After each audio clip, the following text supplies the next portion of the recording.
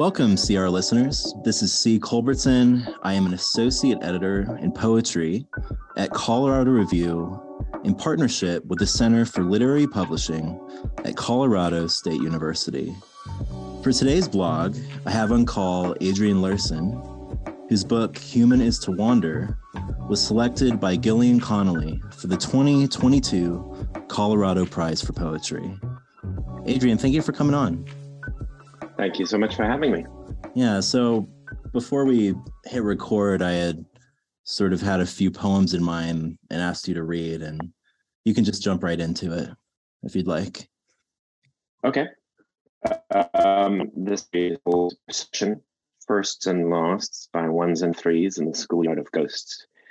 And in one of those sort of happy moments, well, there's an epigraph at the beginning of it. All I need is the sound of their footsteps to tell forever which direction they took, which I discovered after the fact, reading Apollinaire.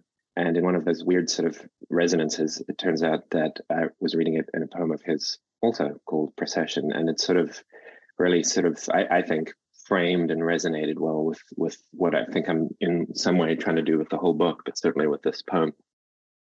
So Procession, Firsts and Lasts by Ones and Threes in the Schoolyard of Ghosts.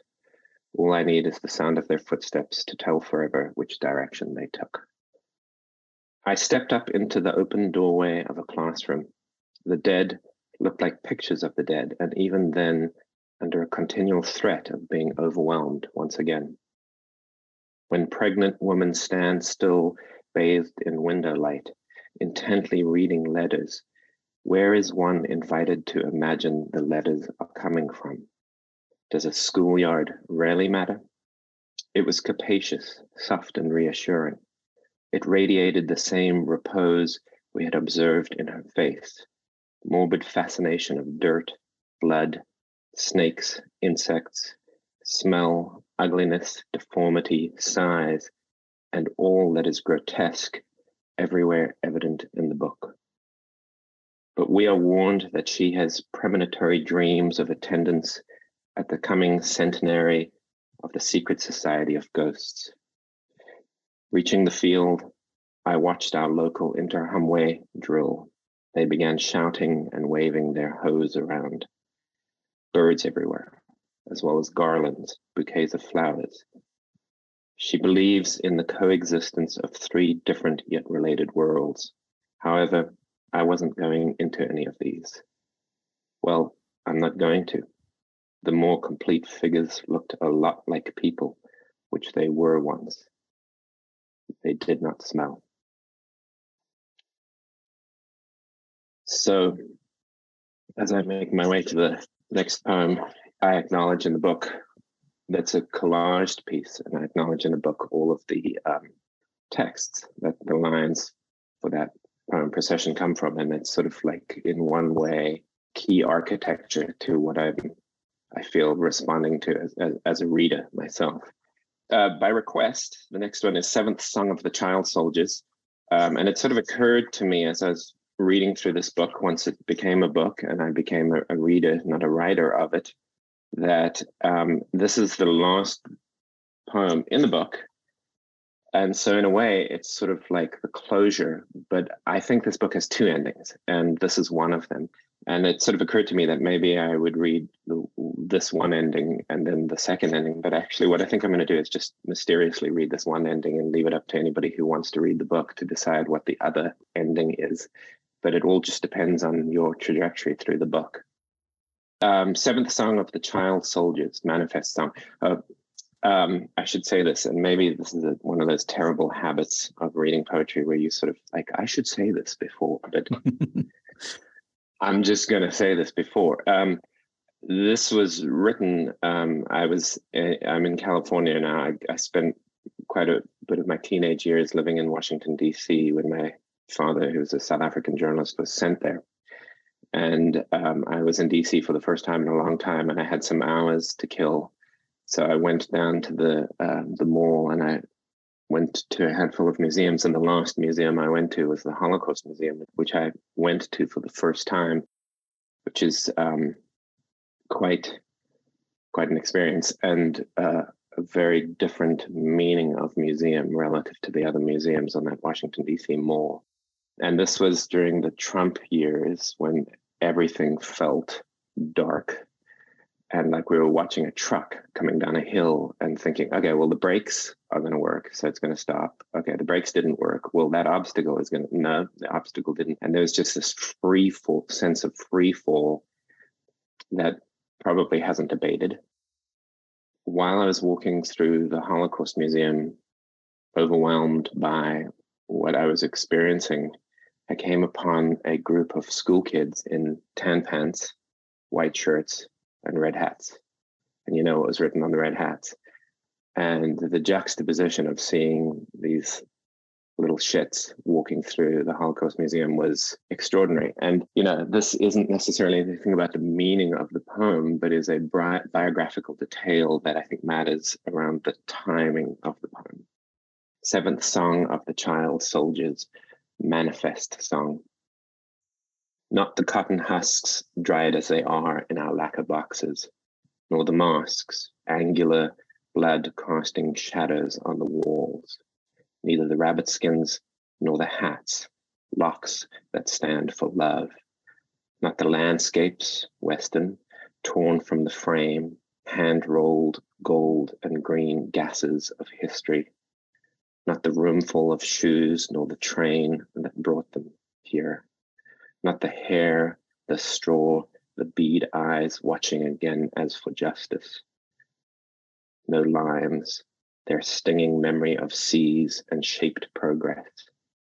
No basket of apples, nor the market boys carrying their weight in salt left to right across the page to an imagined queen. No plans for the new city modeled on what we remember of Mogadishu, Lubeck, Lagos, Phnom Penh, Cape Town. Not the chairs, helmets, violins, sextants, spears, and so on, nor collections of written clues, unless, of course, unless untrue. It had never been a calculation of need or destiny, truth be told, and there would be no room made for it now. No room for the middle passage either, nor the music born in cells, light as it was, light as it had been, mind, plentiful, held in red handfuls of mud. Listen here for the catch, the practice of song polished into voiced lines. No wagons either, old, of course, and old when all routes from the capital. You understand. Thank you. That was lovely. And, maybe I'll just sort of kind of ask my first question and maybe bring that up a little later. But I'm so interested in these, like, so there's that quote from your interview with Hank Russo and Tupelo, where you say to acknowledge fracture is to depart from the linear, to avoid the obvious. And throughout the book, I see these sort of doubles, light as it was, light as it had been. And then in Psalm, there's that last line, unerringly gracious, not unlike an acknowledgement, should love ever experience love. And then you were talking about how there's sort of these closures or these two ends, depending on how you sort of enter the book. So I wonder if you could sort of talk about that, sort of like putting these words against each other and how what had been sort of interacts with the now, and then how that's situated both in like what's happening in South Africa, but also what's happening today. Yeah, I appreciate that question very much. Thanks. And I think I have an answer for you. One of my friends who know me know that that I preface everything, and it's sort of unavoidable for me, just the way in which I construct my thoughts. I'm sorry to say, but I have to preface this to say that I'm going to give you an answer, but I like to think of myself in order to make the answer make sense to me and hopefully to others who are listening. I'm not answering as a writer. I'm answering as the reader of the book, its first reader. I mean, the book is now in the world. The book sort of emerged onto some kind of field, some kind of page, and I took part in constructing it. I sort of like the whole idea, Spice's idea of taking dictation from Mars very much as a kind of a perfect analogy. So I wouldn't ever pretend to fully comprehend what I was doing. And so as a reader, I can look for clues and find them. I have found things that I was doing and that apparently I seem to have been doing in the book as a reader that I'm happy to talk about. And it feels to me to a certain extent like what I can say as a writer is give some kind of biographical framing that helps readers be better readers themselves, as opposed to me sort of explaining any point. And that's either going to sound extraordinarily pretentious to some people or completely obvious to others, but that's sort of my stance, and I feel necessary to say it. And as I thought through, sort of this point, I was reminded of a recent Bagley Wright lecture that I listened in on in which Sita Saigo was talking about Barbara Guest, and he quoted Edwin Denby, who said, "Meaning is a peculiar thing in poetry, as peculiar as meaning in politics or loving. In writing poetry, a poet can hardly say that he knows what he means. In writing, he is more intimately concerned with holding together a poem, and that for him is its meaning." And I wanted to quote that because this idea of holding together a poem, if there was one thing that I could say, not about the meaning, but about the approach, is that I'm very, very interested in this idea of echo, because I find it writ large and small, macro and micro in my life. And if there was an image, there are plenty of images that might suffice, but one of them that sort of really suffices for me is thinking about those old cameras where the picture you only take when two lenses come together.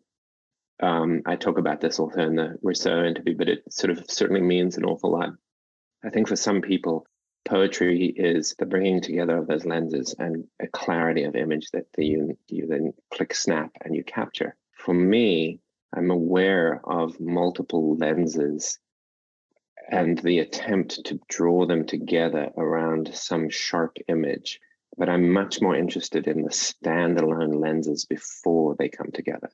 And that, I think, whether I intended it or not, I'm sort of saying this in retrospect, was certainly of great interest to me. So, for example, from a biographical point of view, I think of, I'm in this country as a white South African who grew up in the years of apartheid because my parents had no interest in participating in that world, wanted out, didn't know what the outcome would be, and on a very, very specific in the weeds level, simply did not want my brother and I to have to go serve in the military after high school or college if we had deferred it.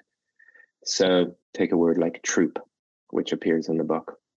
They did not want me to be in any form part of a troop. And then at the same time, we're talking poetry and song and music. It so happens that my brother is actually a musician. And then there's the other word, troop, which sounds exactly the same, right? But it's the opposite. It's music, a musical troupe. And I think that I could spend way too long and sort of ruin it for everybody just going through and looking at the echoes and resonances of this book.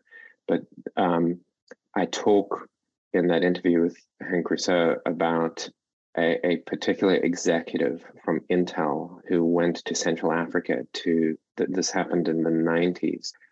I think he was on his honeymoon with his wife, and he went to Central Africa to look at the gorillas, to tourist hike gorillas in the mist, what have you. And his hiking party was kidnapped by Interahamwe, who are funded agents of total chaos in a place that is fueled, in which the conflict is fueled by an undying appetite for resources, for minerals, many of which are used in the chips that fuel communications around the world. And so there is a sort of an absolutely tragic and horrible resonance to somebody from Intel going to that part of the world and being killed as he was by the Interahamwe. It makes you quickly think of military intel, and then it makes you think of narrative intel.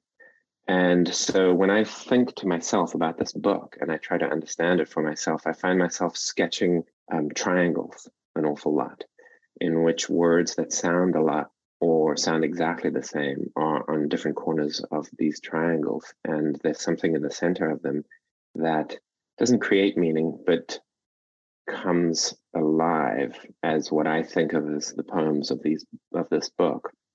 And so I read that Denby quote because more intimately concerned with holding together a poem, and that is for him its meaning.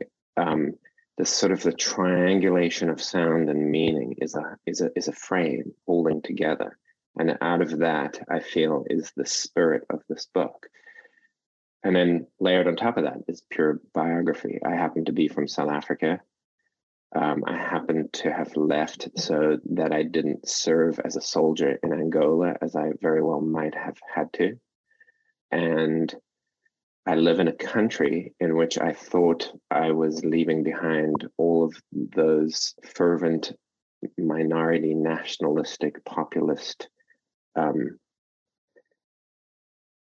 racisms and authoritarian fascism. But it turns out that I didn't at all. It's just had a different flavor and a different color here. And I tried to register that in some capacity. And I think it's very much an echo. It's an echo when you leave a country like South Africa and believe that you're leaving behind racism for this country that is idealized for its equality, and find that it is one singularly racist. And here we are. This interview is taking place on a day in which everybody feels like democracy is about to fail. All of these echoes of my past, I thought I'd left behind, and they're returning. And so to this point, I think in a very long-winded way, there's just layer upon layer upon layer of chewing on and coming back to words that sound a lot alike, but actually are very different in meaning, if that makes any kind of sense at all. Yeah, it does. And I don't know, what I'm sort of thinking about now, and I'm really picking up on this like kind of triangulation of, you know, as you were describing before, your sort of role as writer, but then also first reader.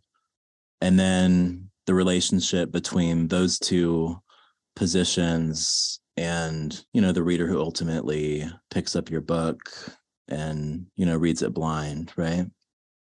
So I'm thinking about the ways we communicate with each other when, for example, and this is actually at last year's AWP, I was listening to Kazim Ali talk about how when visiting basically where he grew up, he realized that when he sort of conjures the word tree in his mind, that specific tree, the kind of forest that was there in his childhood is what is conjured, right? So my point is that when I say something like war or politics, labor, what you conjure in your mind is probably likely different than what I'm thinking about.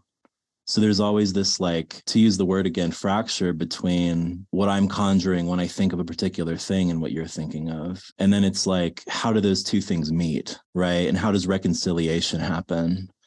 And I guess that's the great problem of the sort of political and global climate today. And there's a question in there somewhere, but I wonder if you could talk about like media and communication and what separates like communication through poetry from communication through music, from communication through some other sort of medium. Sure, I'm happy to, and I think I get where you're going with that in terms of the question. You're throwing me a softball in one part with that question when I say that, of course, we all feel that poetry is music, right? So no difference there. The music is what and I'm sure everybody else is hopefully responding to first on that sort of spectrum between sound and meaning.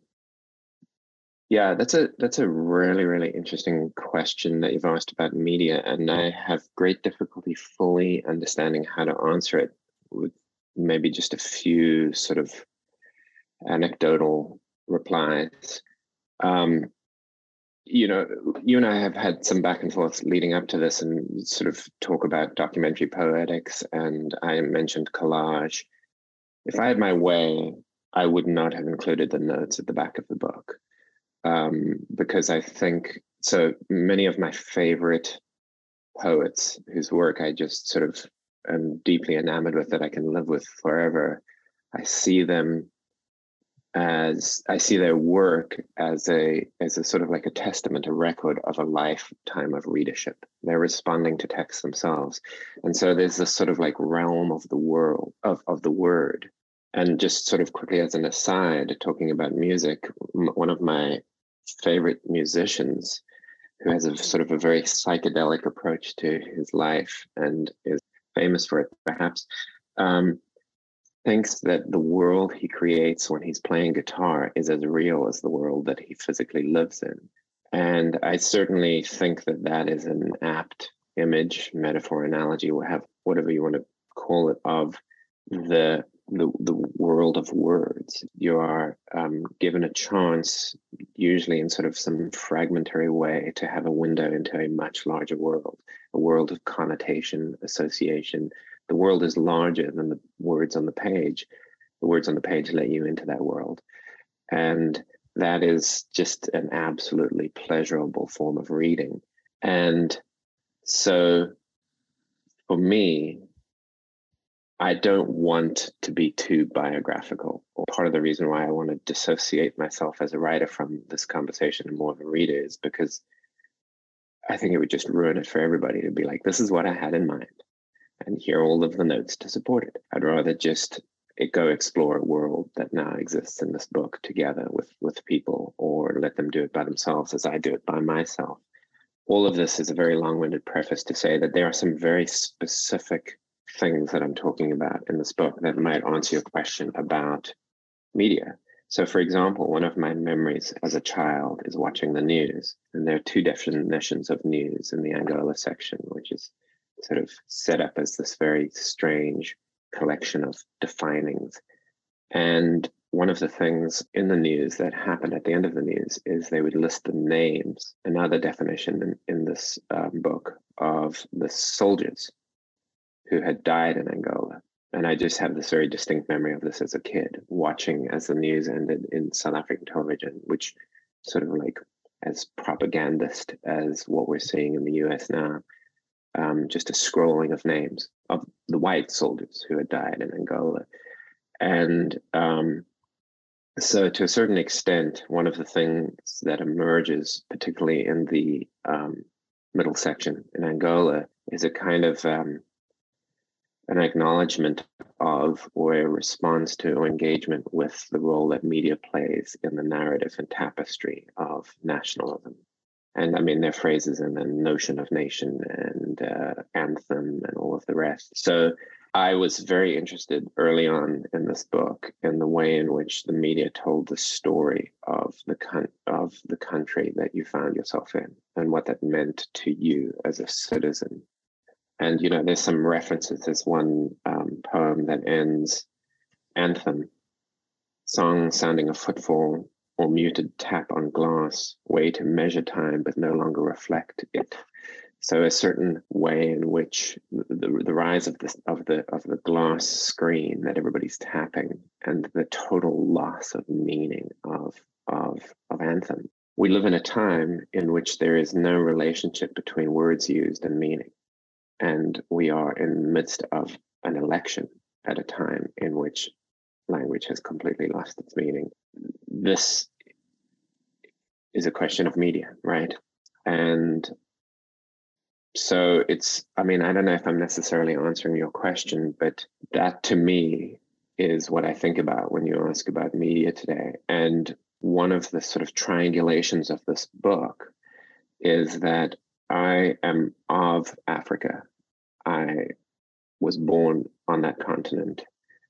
My European history brought my great-great-great-grandfather there, but I'm not necessarily African. And so I'm in a very tricky position when I'm telling the story. And I'm interested in being able to convey a certain amount of this sort of the biography of having left South Africa, which is what the Angola section does. I'm also very, very interested in finding myself as being of Africa in the US and finding much of Africa in this country largely invisible, unacknowledged, erased. And I'm also interested in what is happening in Africa in general, and certainly in the conflict regions of Central Africa, also largely unknown and ignored. And that's a question of media and why much of the first part of the book relies so heavily on text in its creation. And as I refer to it, this sort of Intel incident, we live in this time, in this world, in which technology allows everyone to communicate very, very fast and frighteningly. I mean, just look what's happening at Twitter as we're having this conversation.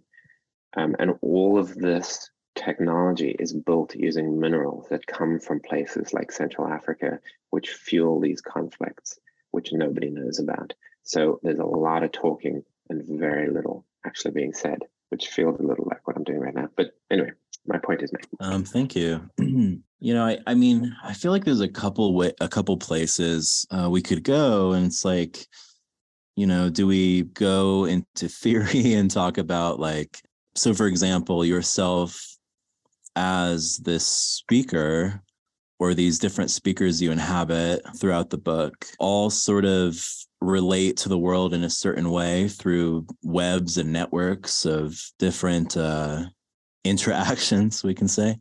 But maybe that's a little too cerebral. And we could also talk about this discourse on tongues. I hear in a lot of your response this kind of field of voices that cannot but sort of reply with the background and the material conditions and the landscape and the political realities that they know, right? And the particular objects and relationships in their world. So this was actually the last question I sent you, but I'm really interested in how it relates to this kind of thing, because I think you're developing a sort of cosmology. There's this she, her figure, and then there's this he, which seems at times the universal and the individual subject. It's always following, listening, resaying, retelling. And that seems to be actually really prescient, in terms of how we continuously tell stories and construct and reconstruct the idea of the human, the idea of community. And so, yeah, could you talk about that cosmology and this relationship between this sort of feminine voice, or I don't know what she is, and then this listener that, sort of reappears? Yeah, I really appreciate that. And I wish that I'm glad that I can't tell you, because that would just not be as much fun. But I hear her too, and I see her too. I think that at the start of it, there's this impulse, as I've said somewhere else. I'm a white English speaking male. I'm a representation of, I'm part of the most overrepresented demographic in the world, and so maybe one gesture is to just stay silent, right?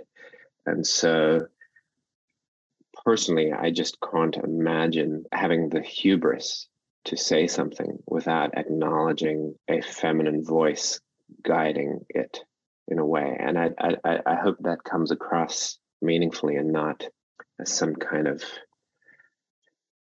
possession, which is not what it intends at all. And so I just couldn't imagine doing any of this without that sort of acknowledgement of, I don't know who she is, but she's there and she's everywhere. There's also this sort of other aspect to it that sort of occurs to me after the fact, looking through the book. And I think that to some degree, maybe I did have some of this in mind, but it's sort of really fascinating to me as an immigrant to consider that when people sort of talk about the native language of a person, one's childhood language is inextricably connected to the landscape from which they're from. I mean, you were sort of saying this earlier, where you say words that other people say or hear and have entirely different meanings for. And it's sort of this inextricable link between childhood native language and landscape. And that's called one's mother tongue. And it's fascinating to me that that's in fact the case. And it makes perfect sense. It's a sort of an embodiment of, I think, what we're trying to say here. And then in this sort of triangulation, that's on one corner. On the other corner is the actual tongue used for actual speaking or for the making of sound and for the reading of poems and the use of a particular kind of oral language, right? And then it's impossible, if you're thinking through a book like this or writing a book like this, to not also contemplate the cutting out of tongues, which happens around the world all the time to human beings caught up in the worst kinds of conflicts. And it certainly happened an awful lot in some of the conflicts that are represented in the books that I responded to in Central Africa, and certainly not limited to there. So there is a line in one of the poems in the book, "Here lies a mother tongue." And it's sort of like, maybe it's all of those meanings. Maybe it's actually, I mean, I hate to be this graphic and gruesome in this conversation, but a tongue cut out of a mother's mouth, as happens and happened all the time. And it's the lying of your childhood tongue, language failing us, and everything in between that. Yeah, tongue and music.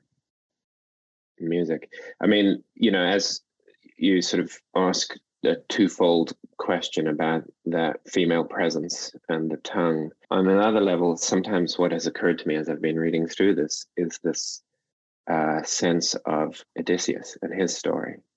And I wasn't a soldier, but I am largely living a life in which I'm never going home. But I'm kind of like the anti-soldier. Like I left home in order not to be a soldier. And therefore, we return to troop, T-R-O-U-P-E, versus troop, T-R-O-O-P. And I think that there's a sort of inextricable link, as heavy-handed as this feels, between Odysseus and the females in his life, and the soldier away from home, or the non-soldier away from home. And, you know, there's a line in the opening poem, "Smirk of a muse." Maybe she's a muse. Thank you for that answer. Sure.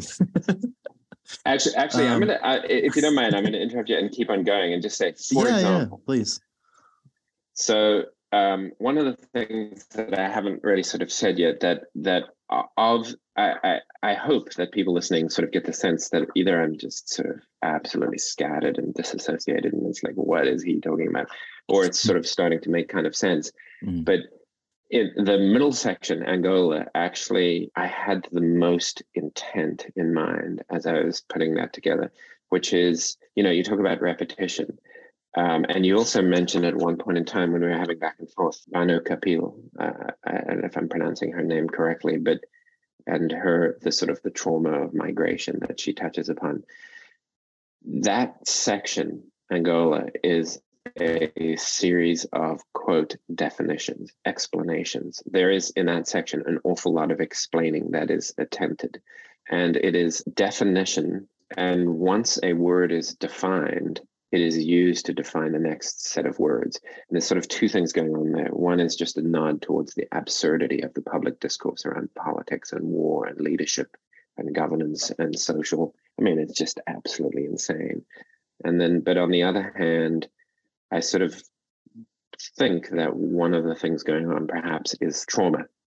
The way in which, if you come upon a scene of an accident and the people involved are like, did you see that? Did you see that? And then they just repeat the story over and over again. And they're trying to create narrative of meaning out of something that is absolutely traumatic and violent and chaotic that occurred to them. And it's sort of like the voice of a victimized someone or subject of violence in some capacity, repeating over and over again what it is that they are trying to understand happened to them. That's very much part of this middle section, and it sort of permeates, I think, into the other sections. So when I went down the road of Angola, the middle section, I had small children, and I was remembering my father trying to explain to me what was happening in South Africa relative to the war in Angola. And I remember the conversation very well, even though it's hard for me to replicate it. I can see it and hear it inside my head, but it's very hard to sort of say it out loud. But my version of what my father said to me when he explained Angola to me is what I think I started to do when I wrote the Angola section for my children, explain to them what war is. And it just falls in on itself in repetition and absurdity, because how can you possibly explain something like that? How could you possibly derive any sense and meaning and order out of the pure chaos of the violence and conflict of this world? And there's very much not just this relationship between the he in the book and this extraordinarily important female presence, this she, but also I think a relationship between parents and children. And that comes up in many different ways, child soldiers. But for example, there's this definition of the word skirt in the Angola section. And skirt, I think of children holding onto the skirts of mothers. But it's also a troop of soldiers skirting an enemy camp. And for me, that's sort of probably a fairly decent example of some of what we're trying to talk about here, where it's almost certainly very much both and maybe some more. And as I go down the path of thinking about that as a reader of this book, there was one time when I read all of these definitions. I just sat down and read Angola from start to finish. And when I was done, I thought to myself, okay, maybe that was written in which we were supposed to expect the voice of the section to be one voice explaining something, trying very hard to explain something and returning again and again to the strategies of explanation. But maybe every line is a different voice. And I read through it again, and I really loved reading it that way. And I don't know which it is. And it's probably up to others to decide for themselves which it is. But for me, this book falls apart an awful lot. It's not situated perfectly. And frankly, that's exactly the way I would want it to be. As I was preparing for this, and as we were talking leading up to today, one of the things that I did on my travels is I picked up the new and collected Dion Brand. And I've only really made my way through the, I'm very slowly going through the introduction because it's so beautifully written. And the person writing the introduction calls out a Dion Brand line where she says, quote, Dion Brand wrote, "All this became ordinary, far from where it happened." And to me, that is a line that you could build a lifetime of art and poetics and social commentary and witness around. I mean, it's sort of like, yeah, that's the world we live in. Violence, conflict, dispossession, everything becomes ordinary everywhere except where it happened. That kind of distance covered is precarious, fraught, confusing, filled with echoes, requires absence, requires repetition. And then somebody like Dion Brand comes along and says it so absolutely eloquently. All of this became ordinary, far from where it happened. That's right. Mm-hmm. That's absolutely right. Well, that's lovely. And I wonder if because we're reaching sort of toward the end, but I wonder if we could stop there. But I am also sort of stuck on, and you sort of mentioned this before we started the conversation, but this line in the first troop, "When truth is reason enough to kill, and mud becomes a uniform insanity, it is the system that begins when planning is neither overt nor over." And then the following line, "The yam is a nuisance, but it allows naming as a form of answer." So I'm from what you've just sort of described, and then this sort of I'm wild with thoughts right now, actually. But I'm wondering about like I guess what I'm wanting to arrive at is like, does somewhere in this like kind of search for coherence, is there an anticipation, in the form of that answer, like a future, possibility of what could be? Maybe that's kind of a huge Yeah, question, but that is a huge question, and I don't know is the answer. Maybe, maybe. I mean, it's sort of like, it's interesting. I mean, I feel like you're asking me these amazing questions, and I'm giving you answers that have nothing to do with them. And but hopefully we're there. Maybe. I think that, my one answer, and it was lovely to hear you read this work. Thank you. And my short answer is to read back to you a different definition, which is the poem Form, which is a one-line poem, which is: exit the camp at noon, find the rhyme in hope and group. And to say further that, as I was thinking through this book and what I might say about it, it comes from a very important place inside of what I think of as my life, the sort of collection of experiences and memories and thoughts and readings and what have you. But it's not a complete picture. It is almost an exorcism to have gotten it out.